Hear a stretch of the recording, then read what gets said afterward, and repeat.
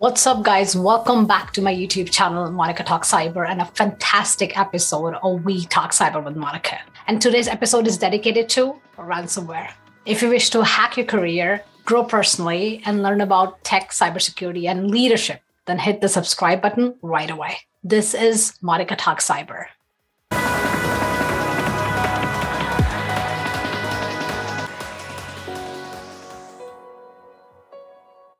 In today's episode, we'll be talking to an industry expert, a hacker, a researcher, and a dear friend of mine, someone who has worked in this industry for over decades and is true inspiration. So we'll be talking to Chris Roberts on how has exploitation through ransomware really evolved over the last years, and what does it mean for businesses going forward? What are some of the ransomware and cybercrime trends that we're seeing? How is the advancement in technology and intelligence really shaping the ransomware landscape, and what risks and opportunities does it provide? What about ethics and the legal landscape in case of a ransom demand? So if you wish to learn, grow, and be a part of this journey, hit the subscribe button, click on the notifications bell, and let's meet our guest right away. This is We Talk Cyber with Monica. Hi, Chris. Welcome to the show. Hi, thank you very, very much for having me back on again. Much appreciated. Lovely to have you back. Let's just start with maybe you saying a few words about yourself, although you've already been on the show and people really know you, everybody knows you, but maybe just still say a few words about yourself and share a fun fact.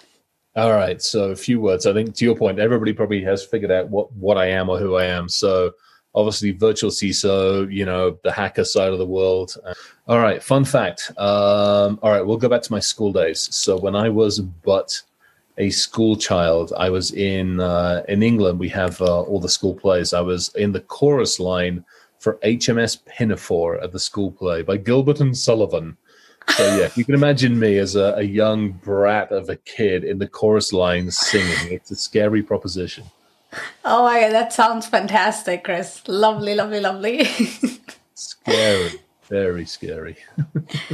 Welcome to the show again, and let's hop right into the conversations. I mean, we have seen already ransomware as one of the biggest and most used cyber attack forms and malwares in the last decade, basically. Yeah.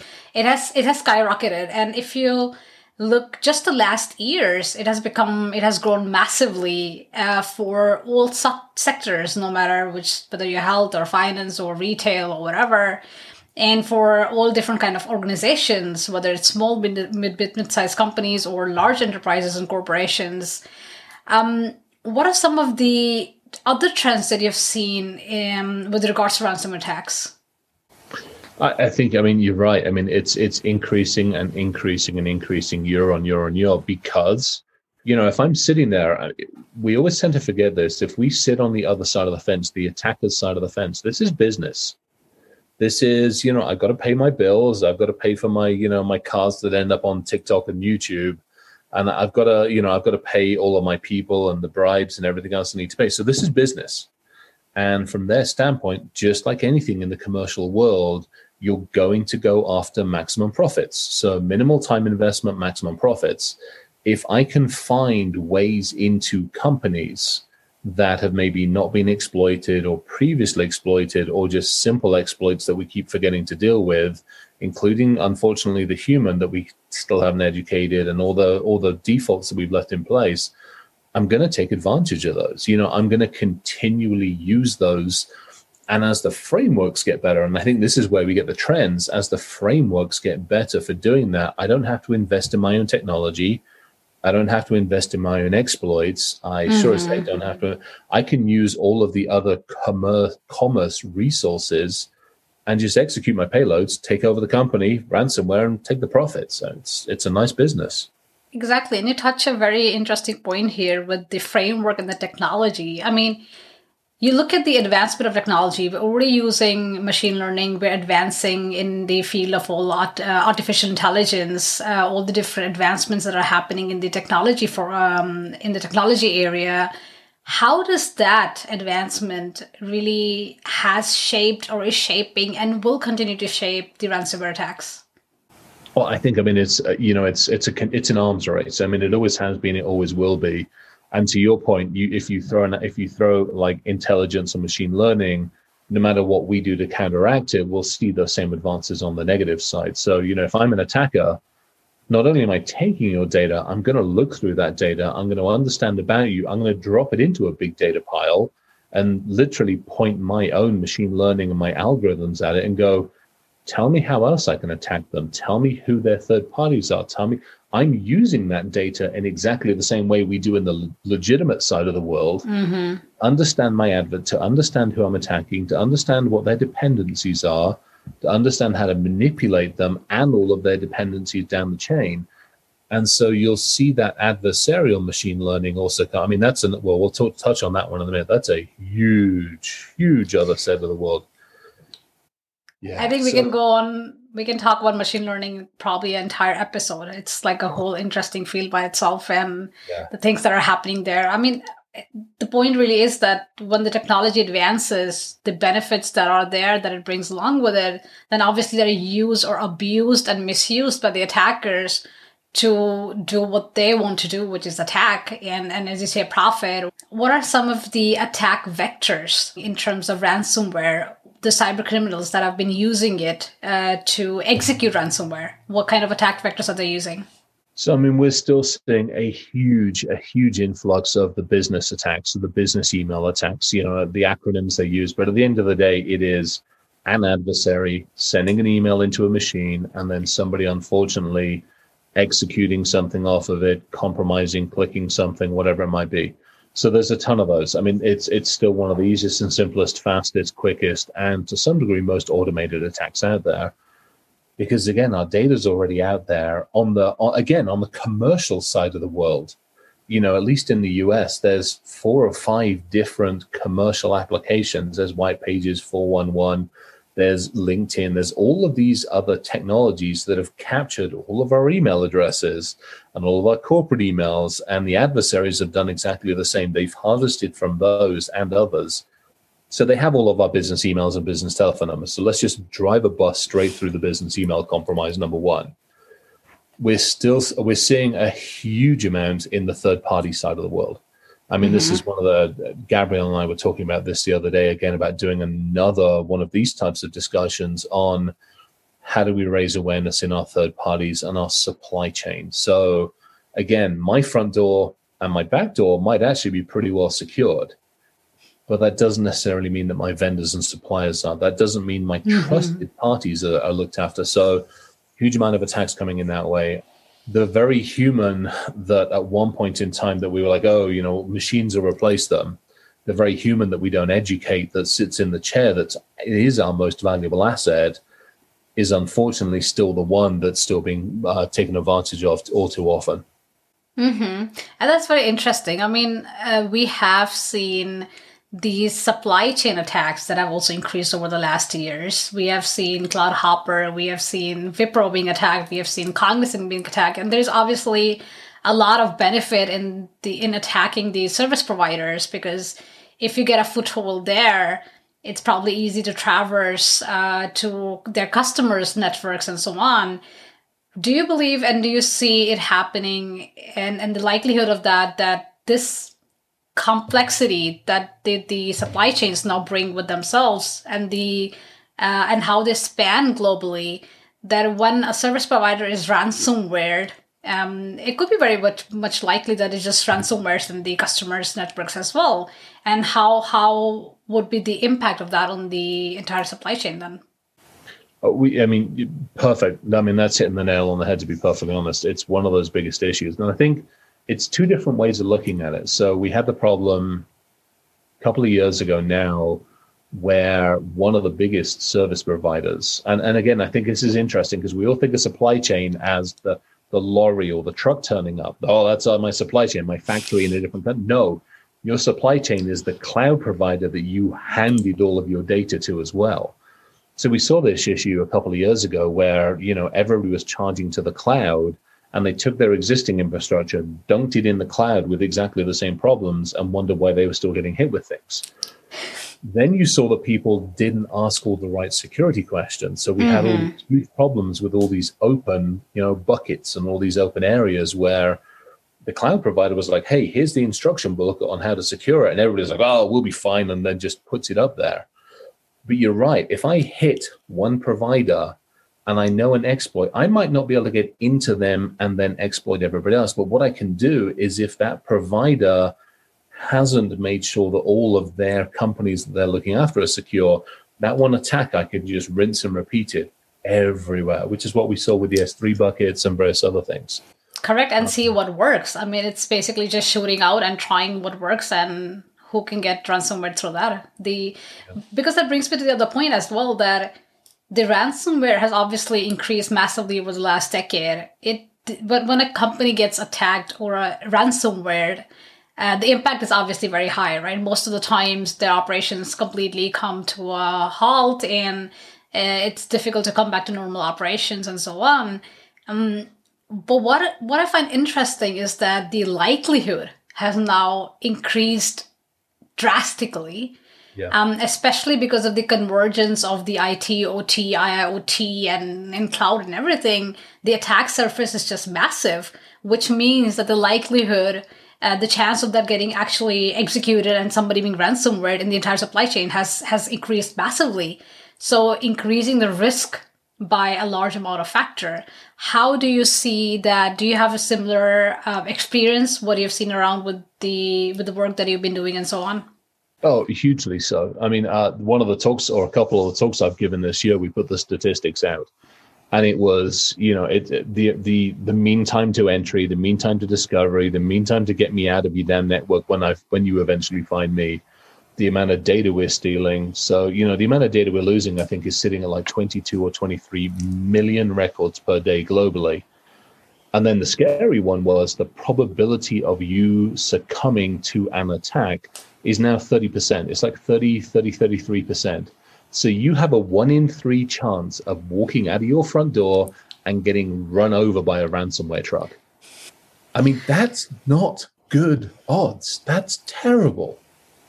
Those are terrible odds, absolutely. And that brings me to the next question. Why are businesses finding it still so much challenging to defend against ransomware attacks? I think a couple of different reasons. First, so I think there's a couple of different reasons. We still have the mentality as humans that it won't happen to me. We carry that into our business world, and you see it all too often that people are like, well, it happens to somebody else, but it won't happen to me. Mm-hmm. So that's it's a very, very human thing that we translate into a business world. I think that's number one.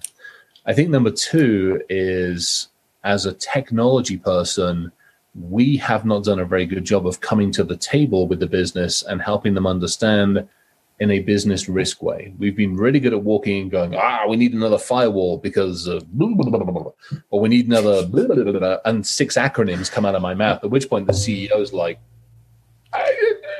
yes, time out. No, how can I help you? We haven't communicated effectively. We're getting better at it. To your point, the amazing stuff that you're doing with helping people understand what is the role of a CISO, what is the role in the business sense. That's fantastic, and we need more of that. So keep doing that, please. But that's what we need. We need that effective communication. To your point, we have increased complexity. Complexity is at a point now where we cannot keep up. We failed. We can't keep it up. We just can't do it. There's so much complexity. We've got, once upon a time, we had a 3-tier architecture. It was the database, the application layer, and the bit on the wibbly wobbly web that we pointed at the internet and said, have at it. And then we were like, we're going to virtualize this and do this. Then we're going to do 6 things up here. Then we're going to have this weird thing called containers and Kuba. What the heck is Netix? And all of a sudden, this stack has just done this. And then we're like, we're going to put it all in the cloud. And you've got everybody going, how the hell does this all glue together?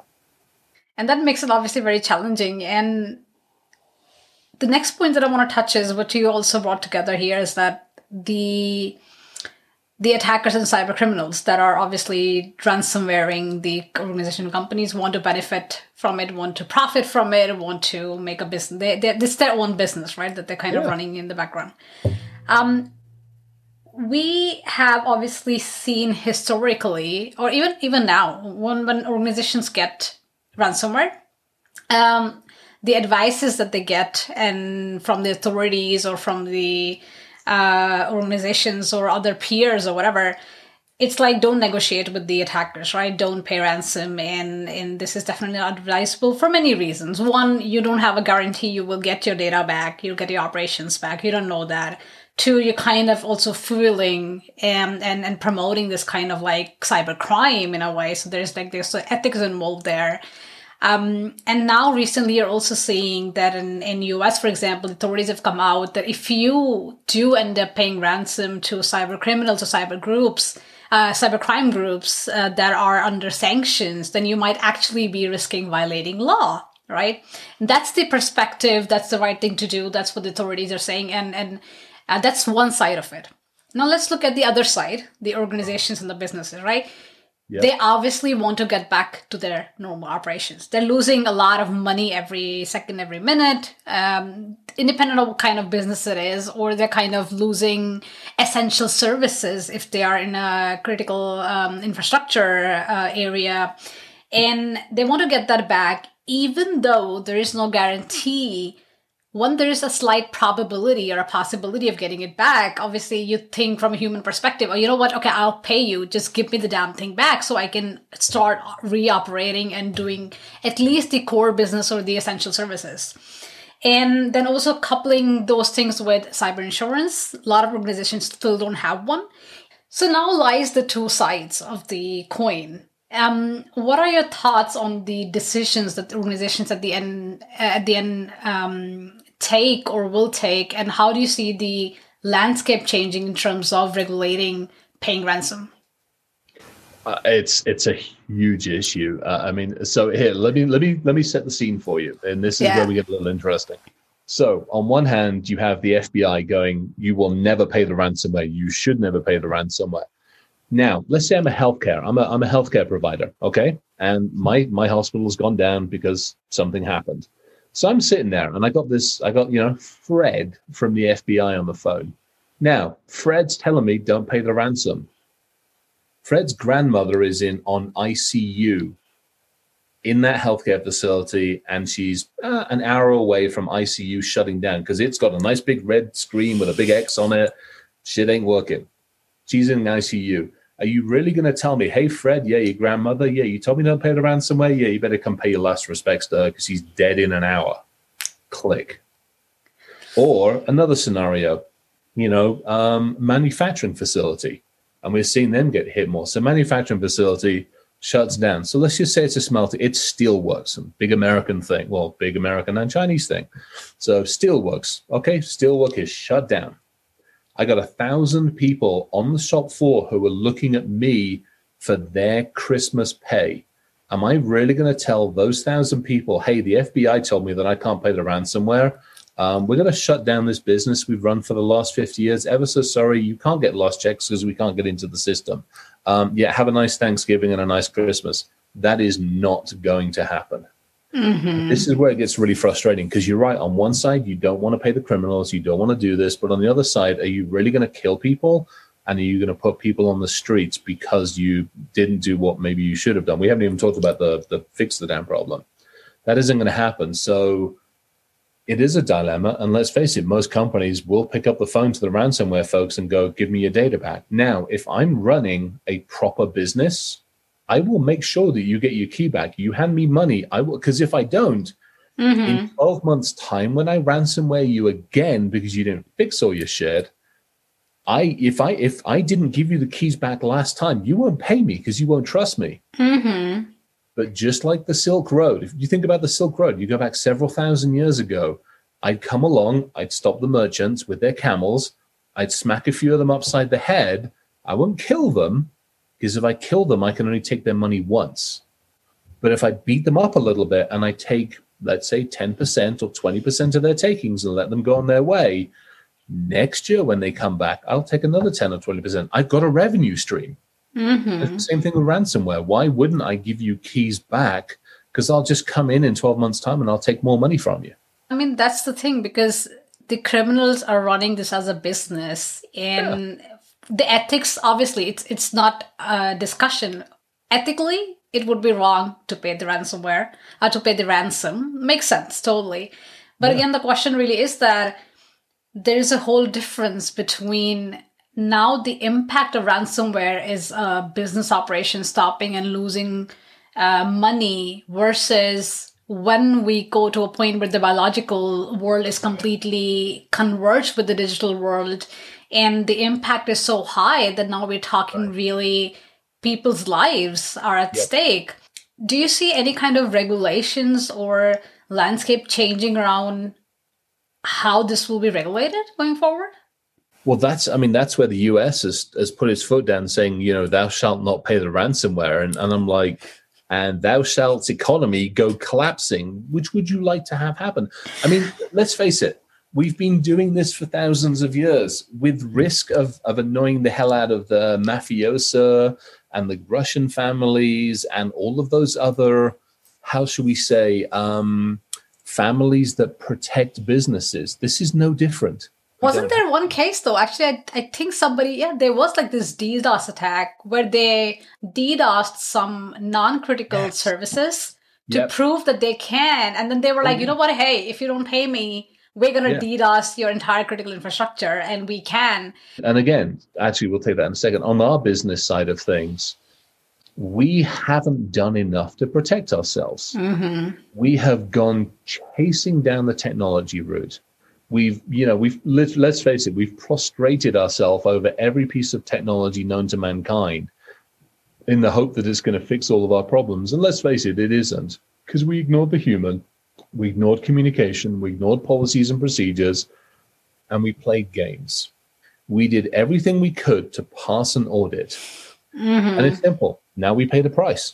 I mean, there are obviously the human aspect of it and there's the technical aspect of it. Yeah. But if you think about ransomware specifically, I feel like that's one of the malwares and attacks where even the technical part, the businesses have not, they don't have it under control. I mean, how many organizations actually do proper offline backups? How regularly?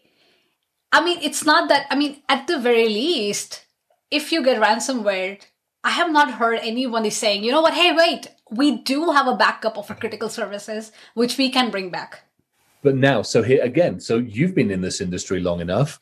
You remember, it's backup day. You pull the tape off the wall, you put it in there, you wait your 4 hours, you pull the tape off, and then Iron Mountain would turn up and you take the tapes and you'd be like, go look after these damn things for me.